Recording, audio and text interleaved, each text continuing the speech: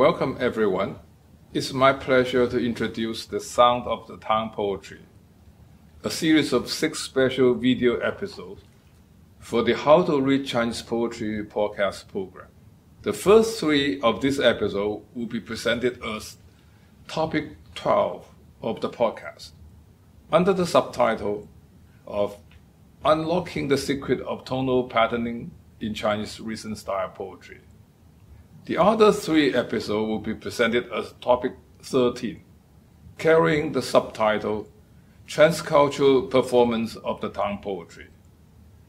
Today, we'll get started on topic 12 and devote our attention to tonal patterning in recent style poetry.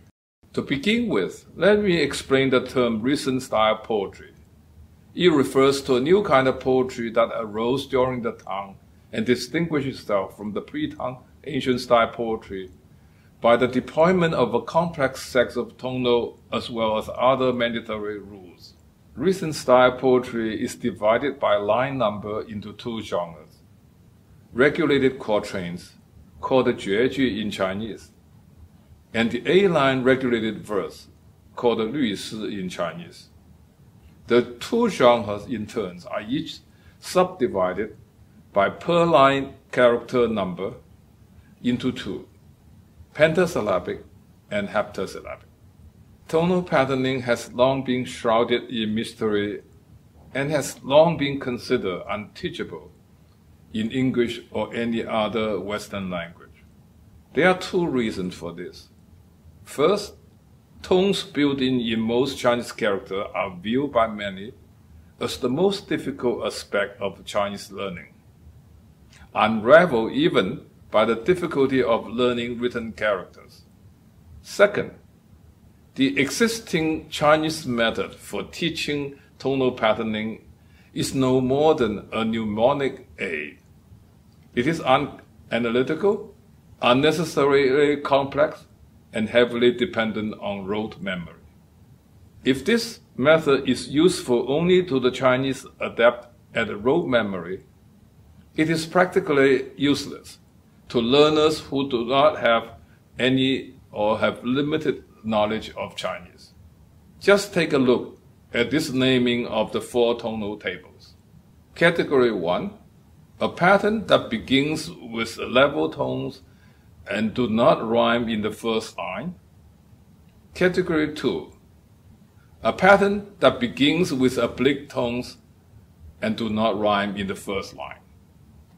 Category 3, a pattern that begins with level tones and rhyme in the first line. And category 4, a pattern that begins with oblique tone and rhyme in the first line. If it takes such a long and puzzling line just to translate a tonal pattern's name, who would contemplate teaching Chinese tonal patterning in English? The total neglect of tonal patterning in the English teaching of Chinese poetry is a great shame, as it deprives English readers of a chance to appreciate the fascinating musical beauty of recent style poetry, arguably the most privileged of Chinese poetic genres. To make tonal patterning effectively teachable, I have developed a simplified, analytical, and comprehensive method based on the 3 rules summarized in English by my teacher You Gonggao at Princeton in the late 1980s. Over the decades, I've been using and refining this method in my undergraduate teaching with gratifying results. Almost without fail, most of my students could quickly learn how to construct the 2 basic tonal patterns on their own, after about half an hour's explanation and practice. Additionally, I presented this method in my edited book, How to Read Chinese Poetry, a Guided Anthology. With the help of PPT color charts and animation, I believe I can make it even easier and more pleasurable to learn and master tonal patterning in Chinese recent style poetry. In this episode, I will follow a gradualist approach. I will begin by explaining tones in modern and Middle Chinese. Next, I would demonstrate how to construct tonal regulated lines, then tonal regulated couplets, and finally tonally regulated quatrains. What are the tones in modern and Middle Chinese?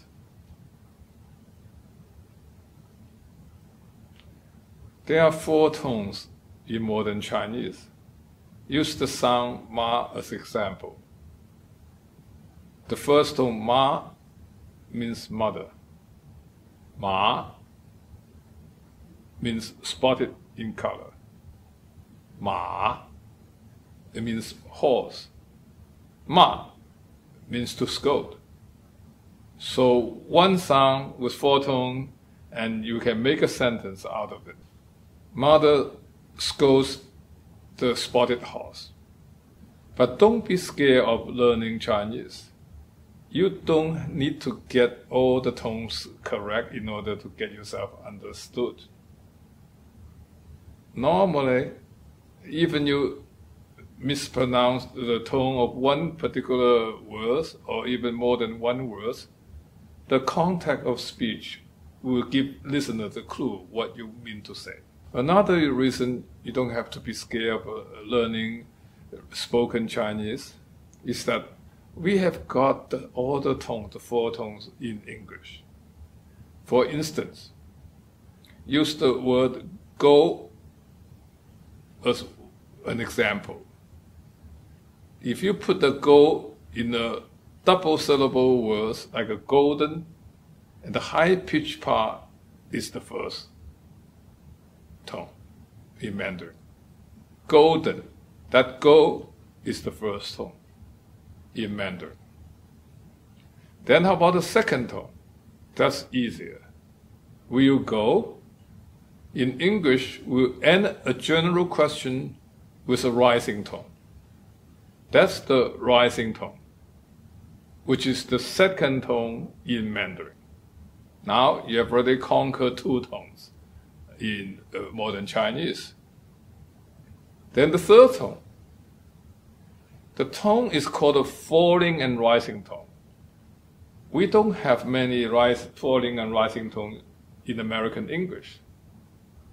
But in the affected British English, they will say, well, that's typically a falling, rising tone. That's the third tone in Mandarin. And then the last tone is called a falling tone. So say in a sentence that like you're very angry, you want somebody to get out, then you say, you go. That go is the falling tone, the 4th tone in Mandarin. So you see, you have conquered all the 4 tones in Mandarin. Of course, one important thing to remember, in English, we have these 4 tones only in a sentence, but not in an individual word. In Chinese, each character has its designated tones, but in English, we have tones in a sentence. Now, let's talk about the use of the tones in recent style poetry. We divide the 4 tones into 2 broad categories. The first tone and second tone belong to level tone, consisting of the first and the second tones in modern Chinese. In Chinese, we call the first tone yin ping, it means the flat tone. And the second tone, we call it yang ping, meaning the rising tone. Then the third and the fourth tones form the oblique tone category in recent style poetry. Oblique tones consist of the third and fourth tone in modern Chinese. And the third tone is called the falling rising tone. In Chinese, called the shang sheng. And then the fourth tone in Chinese is called the qu sheng, or the falling tone.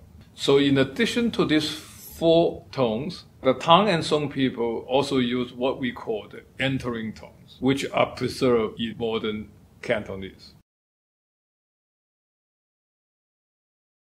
Now, let me explain the features of entering tone. The entering tones are the tones that with an unaspirated, means unvoiced consonant. There are three subcategories of entering tones, ending respectively with P, T, K. Now let's look at the first subcategory, the entering tone that ends with unpronounced P. Let's look at the first character, ye, meaning in Mandarin leaves, but it's pronounced in Cantonese and Middle Chinese as yip. And you can hear again, yip. In order to get this word out, you have to close your mouth to get the P sound, but you do not pronounce it. The second character is ji, urgent, in Mandarin. But when it's pronounced in Cantonese or Middle Chinese, it's pronounced as gup.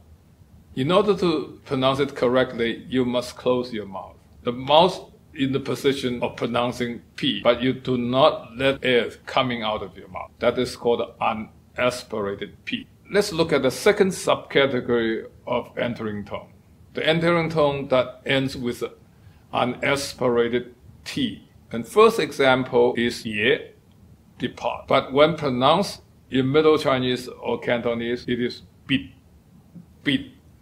In pronouncing this word, you end in a position where you are ready to pronounce the consonant T, but you do not pronounce it. You do not let the air come out. So bit. The second example is fa, meaning to send out or depart. And it is pronounced in Cantonese as fat. Fat. Again, it ends with an unvoiced t.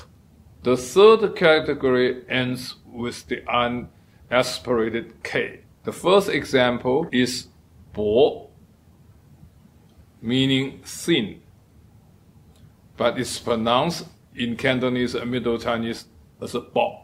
Because you ends with an unpronounced K, the sounds tend to be, the vowel tend to be short. All the entering tones have rather short vowels. Then another example is bai. In Mandarin, it means 100. It's pronounced in Cantonese as a ba.